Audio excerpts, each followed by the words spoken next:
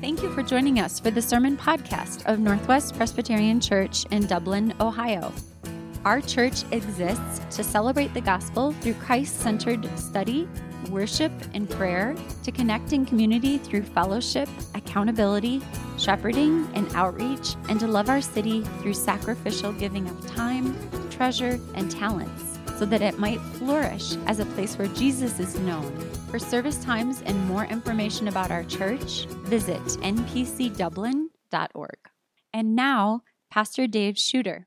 Well, just for a moment to get started, a thought exercise prompted by some reading that I was doing last evening. But just think, how would you answer the question, why are we here? Like not in church this morning, but generally, bigger picture, why are we here? Why a universe?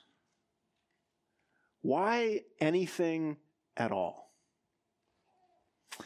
And I was contemplating that last night, was reminded, and we've certainly talked about this before in different venues, sermons, Sunday school, etc., but I was reminded in reading last night that before everything or anything was, God existed. And it's basic to Christian theology that God is the only completely independent person. That before anything existed, before the world was created, God was, and he was completely happy. He was completely fine. He didn't need anything. He wasn't bored. He didn't think, what would make me happier would be a universe. He was completely independent. I think the philosophers would say he was non-contingent, which is, you can try that later at lunch today. Try that out on, wherever you're ordering food, try out the doctrine of non-contingency. But he didn't need anything, which in answering the question, why are we here? Ultimately, the answer is that we are here because God is gracious. We are here because with absolutely no need for anything, God, out of love and grace, created everything. That you and I are here because God gave us something that we didn't deserve, which is what grace is, getting something that you don't deserve. And what we got that we didn't deserve was life and existence and love from a heavenly Father. And that in and of itself is an amazing reality. And if you can take that truth into your heart just for the rest of today, it will change how you live today. And if you can take that truth into tomorrow, it will change Monday as well. But it's critical for us to remember that we are here because ultimately God is love. He creates and we benefit from his love, so that when we come to a very practical section like 1 Thessalonians 5 verses 14 and 15, when he calls Christians to behavior, these are not behaviors by which we are earning his love. These are not behaviors by which we are impressing him as if he needs to be impressed by us. These are behaviors that are commanded to his people because this is how we grow in becoming more like him. This is how we grow in becoming more loving as people and more loving as a community of his people in the place in which he has placed us. That the quality of love that God produces in Christian communities is essential for the community and also essential for the world in which the community is placed. That one of the compelling witnesses of the first Christians in the first, second, third centuries was how well they loved each other and how radically they loved the world around them. And as we think about being a Christian community in a culture which is increasingly post-Christian, with values which are increasingly post-Christian, that it will be the quality of love that exists within the Christian community, Christians for Christians, and it will be the quality of love that Christians have for the world around them that will really have an amazing witness to the world around us. And you might think, well, I'm not a very great sharer of the gospel. I'm not a very great evangelist. It's pretty easy for me to get stumped by follow-up questions. And, I'd put myself in that category too. I'm not a great evangelist. But one of the ways that we carry good news out into the world is how we love each other and the world. And I want that to sink in. Two of NPC's three core values are that we would connect in community and that we would love our city. And 1 Thessalonians 5:14 and 15 have much to say about being this kind of community, about being the kind of community that is growing in love for each other and growing in love for our not yet Christian neighbors in our city. And so how we connect with each other in our community includes, but is more than how we feel about each other. And how we love our neighbors includes, but is more than how we feel about our neighbors. There's an active component of love. And that is really where Paul takes us this morning in these verses. Paul's prayer for the church, as we've seen in Thessalonians week after week, is that we would live faithfully until the King returns.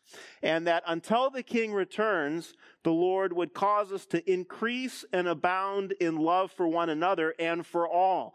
And we saw several weeks ago that the for all includes those who are beyond the church, for those that the church is witnessing to, that those that the church is living among, our friends, our neighbors, our co-workers.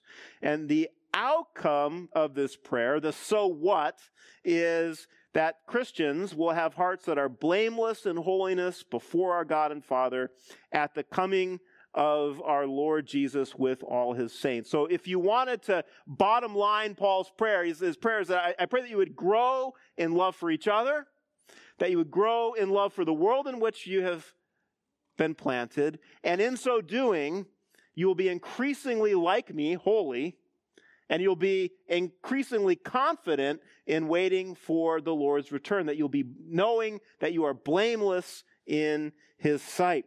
The Lord's coming is certain. It brings certain outcomes, certain resurrection of the Christian dead, certain reunion of the entire church, the Christian's reception of God's not guilty verdict, which is already knowable by faith in Jesus, that God has not destined us for wrath, but to obtain salvation through our Lord Jesus Christ, and sadly, certain destruction for gospel rejectors. It's the Christian's amazing privilege to live fueled by these realities until the King's return. And so increasing love for each other, increasing love for the world in which we are witnesses will be growth areas. And we've seen that this is Paul's focal point in verse 9 of chapter 4, which we saw a few weeks ago. Now concerning brotherly love, you have no need for anyone to write to you, for you yourselves have been taught by God to love one another, for that is indeed what you are doing to all the brothers throughout Macedonia. And here comes the growth area. But we urge you, brothers, to do this more and more, and to aspire to live quietly, to mind your own affairs, and to work with your hands as we instructed you, so that you may walk properly before outsiders and be dependent on no one. Now, we looked at this in depth a couple of weeks ago, but I do want to remind us of the three commands that Paul gives to the church, because they become relevant again in our section, that aspiring to live quietly is not about settling for mediocrity, that he's not just saying to the church, quiet, hush, live quietly. It's actually in its context believing that God loves me, is in charge of my life, has made me the person that he wants to be, is so in control of all things, including my gifts, talents, and abilities and opportunities, that I'm free for agitating and manipulating my own life circumstances, that I can live comfortably as myself in the world in which God has placed me. Aspire to live quietly. Trust that you are who God has made you to be. And he's placed you where you're supposed to be do the things that he wants you to do. Mind your own affairs. We saw that this is really directed at a social system in the Greek-Roman world where wealthy patrons financed the lives of clients in exchange for social and political support. And so it made the social and political world very complicated and cliquish. And you can understand how this became a problem for the church, that if those kinds of relationships, a Christian patron has Christian clients or a non-Christian patron has Christian clients, that this person over here is very confused. Whose agenda should he promote? Should he promote the agenda of the person who's funding his lifestyle, her lifestyle, or should he be independent? And Paul's saying, look, in the church, you're going to need to be independent. That the church is not going to be a place where these kinds of cliques are going to be able to work, but instead work towards financial independence, which was countercultural to the Thessalonians, where not working was the goal, and actual laborers were looked down on in the Greek world. Paul is informed by the Old Testament view, which is that work has dignity, that God is a creator, God is a worker, that working is one way that we bear God's image, and that financial independence becomes a component of brotherly love. So growing in love, to push the thought further into what we looked at last week, will require a church to have leaders whose agenda is to shepherd the real people in front of them, to lead from a posture of care, to counsel, correct, direct towards health, and for the church in turn to respect and esteem them highly for their work. All of this is functionally how churches are to grow in love for each other and for the world. Love is still the underlying theme, the underlying motivation. So when we come to verses 14 and 15, Paul says that as we put these practices to work, that it becomes the entire church's responsibility, not just the leader's responsibility, but the entire church's responsibility to grow in love for each other. And so what we have very practically are I think two main ideas. First, how the church is to grow in love for each other. And then secondly, how the church is to grow in love for the world around it. So this is all of our work, Paul says in verse 14. And we urge you, brothers. So he's moved from leader-follower to whole congregation. We urge you, brothers, admonish the idle, encourage the faint-hearted, help the weak, be patient with them all. So, admonish the idle. Admonishing the idle includes, but is more than, for lazy Christians to get off the sofa. Idle actually means disruptive or unruly. And we can think through this more precisely, that this was a young, small congregation facing physical and social pressure for their faith. We've talked about that over the weeks. Given the risks of being a Jesus follower, the disruptive and unruly people were not likely those protesting in the street. That's probably not what they were doing to be unruly, because that would draw negative attention to themselves. So how were they being disruptive?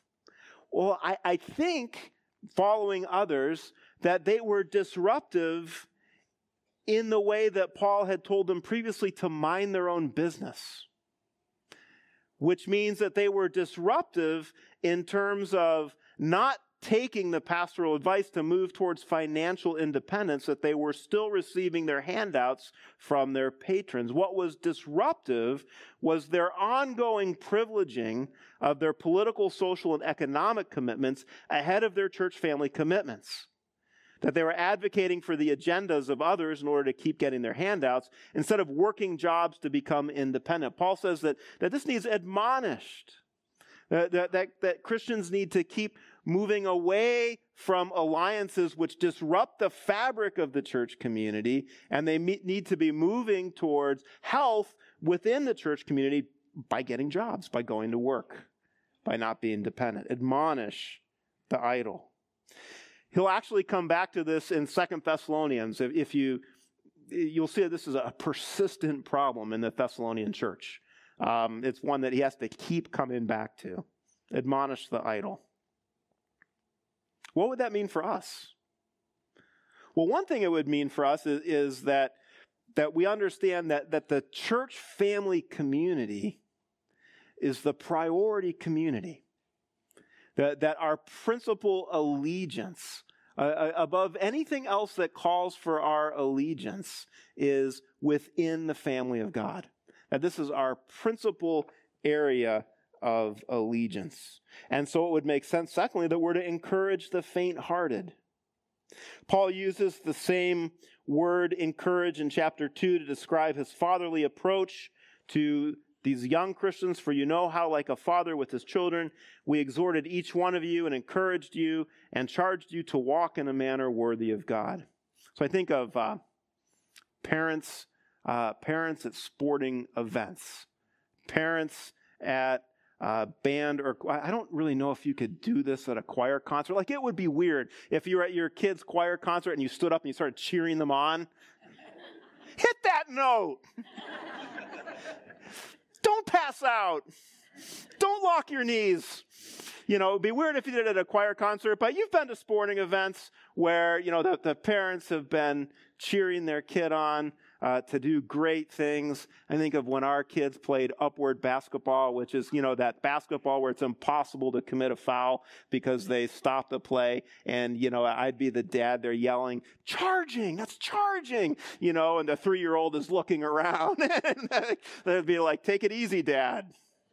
Take it easy. Your kid's not even out there, not even on the court. Didn't even sign up, as a matter of fact. I would just go watch upward basketball. No, I'm just kidding. Encourage, but it also means to console, to cheer up. The dad with the arm around the daughter who had a great season in goal and yet gave up the winning shot in the playoff game. Console, cheer up. Encourage, comfort. Faint-hearted describes kind of the fading motivation to keep moving towards a goal. It's not a happy word in the Greek New Testament. It's not a virtue. It's faint-hearted. It's losing the ambition to finish the race. Have you ever been there as a Christian? Have you ever felt your motivation to stay in the race fading? The challenges are real. Sin seems like an obstacle that you just can't shake. The news is bad. What you need is someone to encourage you, to console you, to keep you going, to finish the race, to keep telling you that the race is worth finishing, that's worth getting to the end, that it's worth breaking the tape at the end of the race. Paul says that a community that is going to grow in love for each other would be a community that is encouraging the faint-hearted. So what would a church culture be like that was astonishingly committed to cheerleading each other? Think about that.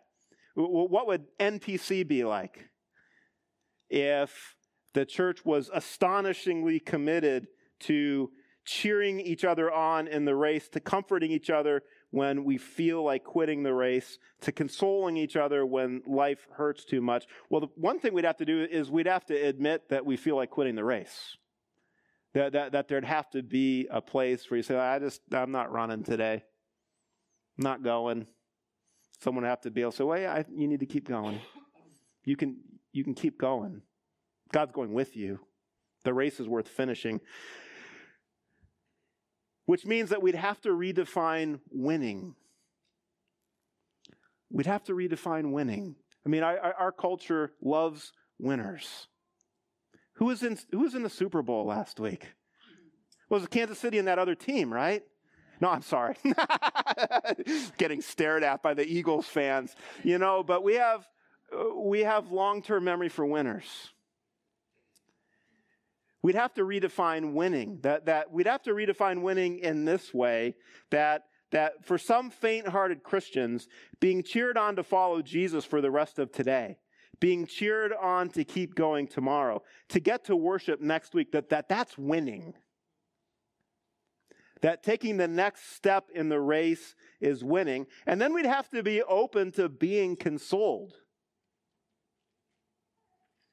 You know, the world that Paul wrote into, that first century Greek-Roman world, and we'll see it come back later, it was all about strength.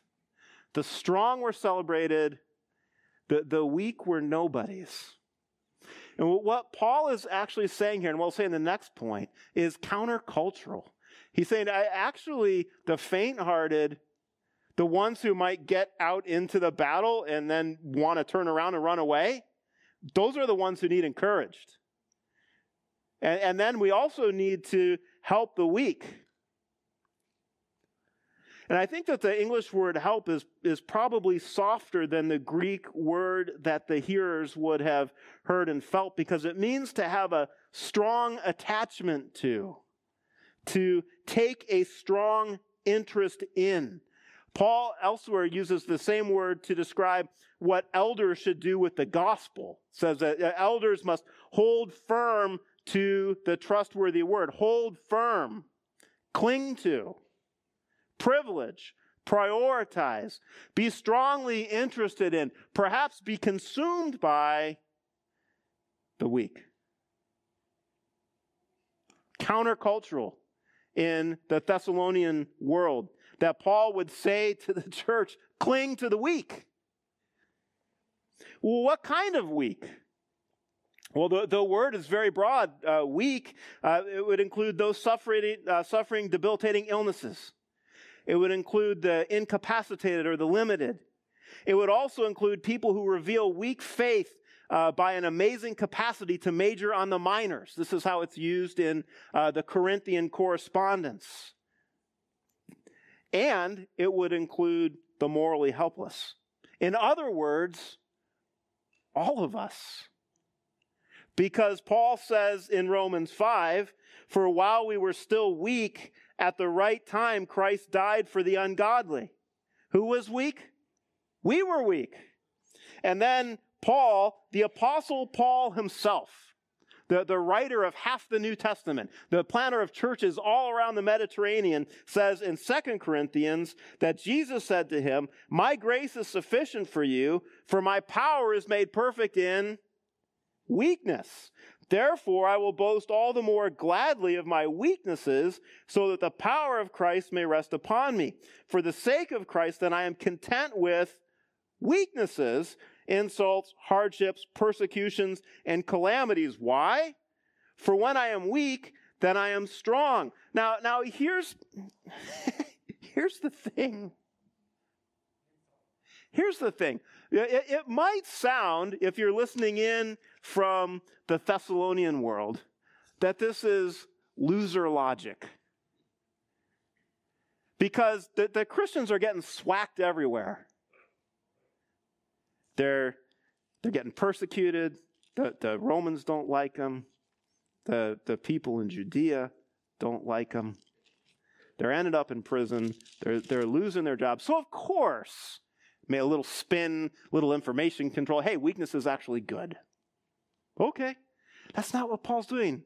Paul's saying something much deeper. He's actually calling us to remember that the entire message of the gospel is founded on the weakness of God in the cross of Christ, which is stronger than the strength and the wisdom of men.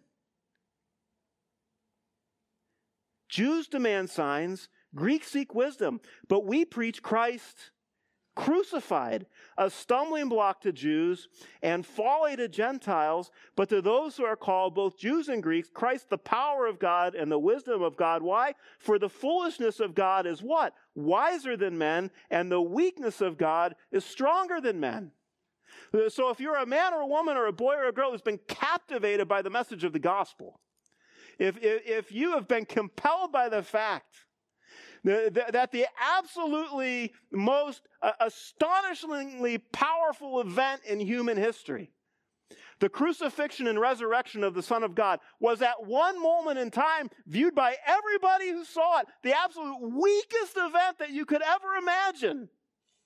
The death of the carpenter from Nazareth. Nobody liked him anymore. His friends were running away. Everybody had turned on him. It looked like mission failure, absolute weakness. If your heart has been captivated by the fact that the weak man who died publicly in shame before the city, the powerless man, proved dead by a Roman spear in his side, nevertheless, on the next Sunday, walked out alive, that the weakness of God is stronger than the strength of men, then you will absolutely cling to the weak. Why? Because you were weak, and he saved you. That's the kind of church that grows in love for each other. It redefines winning, clings to the weak. The Romans were so confused by this in the first centuries of the Christian church. Like, why are the Christians taking in the abandoned infants? Well, because we're to cling to the weak. Why were the Christians helping the slaves? A lot of the Christians were slaves. Because we cling to the weak. Why were the Christians going to their deaths non-violently? Because in our weakness, God's made strong. I think we're going to have areas to grow in this in the years to come. And then, fourthly, as we grow in limitless love for the church, we're to be patient with everyone. Now, I don't mean to quibble with people whose full-time job is to translate the Bible, because that is not my full-time job. But the ESV translation that we most often use reads that we are to be patient with them all. And I do want to point out to you that other translations take the Greek language a little bit more literally in this way: you all be patient with everyone. And the reason why I actually prefer that is it can seem when you read that verse that there are some readers who are super Christians to which the above instructions don't apply, that there were some Christians who didn't experience faint-heartedness or weakness. But I think what Paul is saying is actually the entire Christian community is going to have to be patient with the entire Christian community. That patience is a community project for the church. It's a fruit of the Spirit. What is the first attribute of Holy Spirit-produced love? Those of you who had 1 Corinthians 13 read in your wedding, and you know who you are, you should be able to, because I read it for you, you should be able to say, love is patient. Patience is a community project for the church growing in brotherly love. Are there any Christians with whom we should not be patient? Well, we should definitely not be patient with, and I'm not going to insert a name because you're probably here and it's probably your name. We should definitely not be patient with Annika. We get to work it out later. Of course not. All Christians must be patient with all Christians. The Holy Spirit transforms us at different rates, at different times, sometimes in spurts. Some of you are in massive growth mode. Some of you are near unto dormant, and that might just mean that the growth is happening beneath the surface, kind of like those flowers in my yard that are going to pop up randomly that our predecessors planted, and we can't figure out where they are, but they keep coming back every spring, and they're awesome, but we can't predict it. They're growing right now. And then they're going to stop being dormant. And we're going to be happy that they're there. So we're patient with them. We don't rip them out. The challenge of life through which the Holy Spirit must preserve us, the challenges aren't predictable. You might be strong today. And it takes one phone call from a doctor to not be strong tomorrow. Be patient with everyone. I think this is an area for repentance and growth for the Christian church. We can be impatient with each other. So we're to grow in love for the Christian community. We're also to grow in limitless love for everyone. In verse 15, Paul adds detail to how we should grow in love for our neighbors. See to it that no one repays anyone evil for evil, but always seek to do good to another and to everyone. Now, it's a weird phrase in English, those repetitions. See that no one repays, anyone. Seek to do good to one another and to everyone. And I think that we will see that his language is very intentional because he's moving our focus beyond the community, that the anyone and everyone includes those also outside of the church. And the first thing that he teaches is non-retaliation. See to it that no one repays anyone evil for evil. Now, if this sounds obvious to you, like, well, that's pretty obvious, Dave, then the reason that it might sound obvious to you is because you have the advantage of 2,000 years of Christian influence on your life. Because in the first century world, retaliation was the modus of operation. It was actually a pretty brutal place. It was kind of like Twitter, except worse. In the Greek-Roman first century world, public honor was so deeply valued that loss of honor necessitated revenge. If someone offended you and you did not avenge your honor, you were viewed as weak. And being viewed as weak was the worst thing you could be in Roman culture.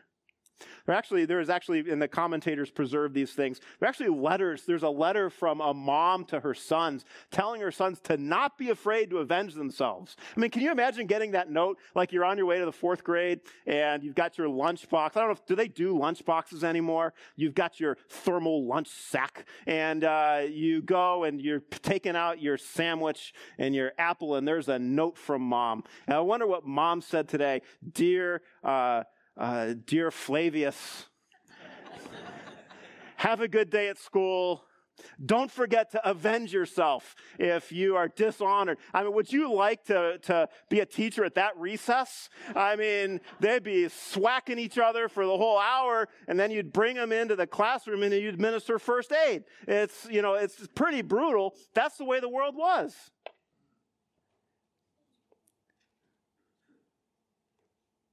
And the fact that we would see that no one repays anyone evil for evil, and we'd read it as kind of obvious, is just because for 2,000 years, Christians have been trying to understand these words and put it into practice. But the further away culture gets from these things, I actually think the more brutal culture is going to be.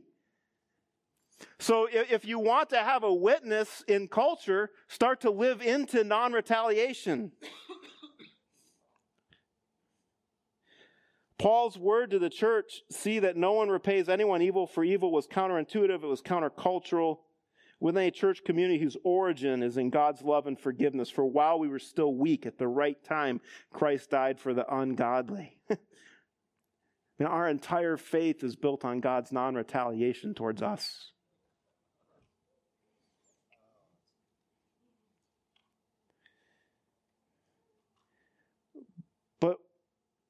But it makes sense in church. What about for unbelievers? Well, Paul doesn't write in verse 15, see that no one repays evil for evil. He does write, see that no one repays anyone evil for evil. The anyone is important. It's the same word as all in his prayer that we looked at in chapter 3. May the Lord make you increase and abound in love for one another and for all. In other words, he's saying that as you go into the world, as you encounter provocative events from unbelievers, don't retaliate against them either. We think, well, that's completely not reasonable. And yet Paul knows that these Thessalonian Christians were experiencing not just mean tweets from their not Christian neighbors.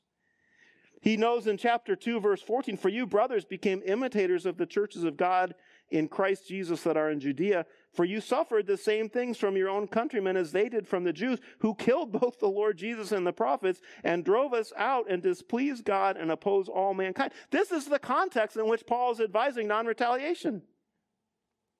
The Thessalonians are facing physical and economic and social persecution. Well, what actually should they do?